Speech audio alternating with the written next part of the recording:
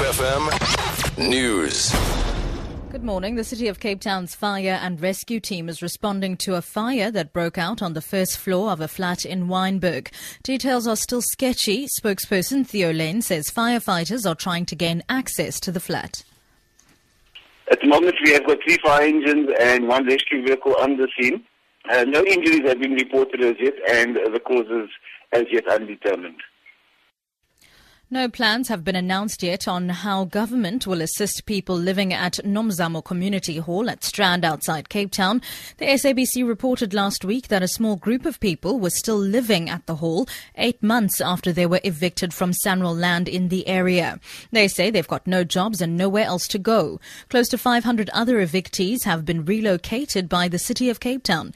Advisor to the Human Settlements Minister, Tamika Plaiki, has visited the area to assess the situation. The fact that they're here, whether by invitation or any other thing, is besides the point. They are here, they're sleeping on chairs, some of them are sick. And these, in our views, are people are outside the number that we attended to. But we still feel that something must be done to make their lives a bit better. So that is why we're here to see for ourselves, to count how many people are here. Some of them are still at work, but we'll then present the report to the minister, and the minister will advise how best to proceed to deal with this problem. Minister of Basic Education Angie Motshekga has approved a special concession for matric pupils implicated in the 2014 group copying scandal.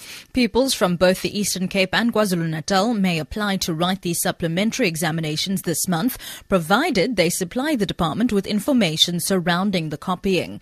National spokesperson for the department, Elijah Mhlanga, says they'll be allowed to write supplementary examinations in the subjects in which they were accused of copying. This is on condition that they confess and come forward immediately to give us information, because the supplementary examinations start on Monday, the 16th of February. So if they help us with information right away, we will then be able to make a plan for them that they write their supplementary examinations as quickly as possible. We know that this will be possible because they are not writing the entire examinations. And finally, Malaysia's highest court has upheld a sodomy conviction given to the opposition leader Anwar Ibrahim. Anwar had appealed against his conviction given last March for having sex with a male assistant in 2008. Sentencing will take place shortly. Gay sex is illegal in Malaysia. Anwar says the sodomy charge is part of a campaign to discredit him by the governing party, which sees him as the main threat to its opposition. Jonathan Head reports from the court. This is a serious blow to Anwar Ibrahim. He'd feared this, he'd believed it would happen. He will have a huge challenge, I think, not just personally from dealing with prison again, and he certainly showed me signs that he's not looking forward to that at all, however much he's prepared for it, but also in how he's going to hold his opposition movement together, how they're going to cope, what kind of leadership will replace him once he's gone. So this is a blow to the opposition. For Good Hope FM News, I'm Sibs Matiela. Get connected.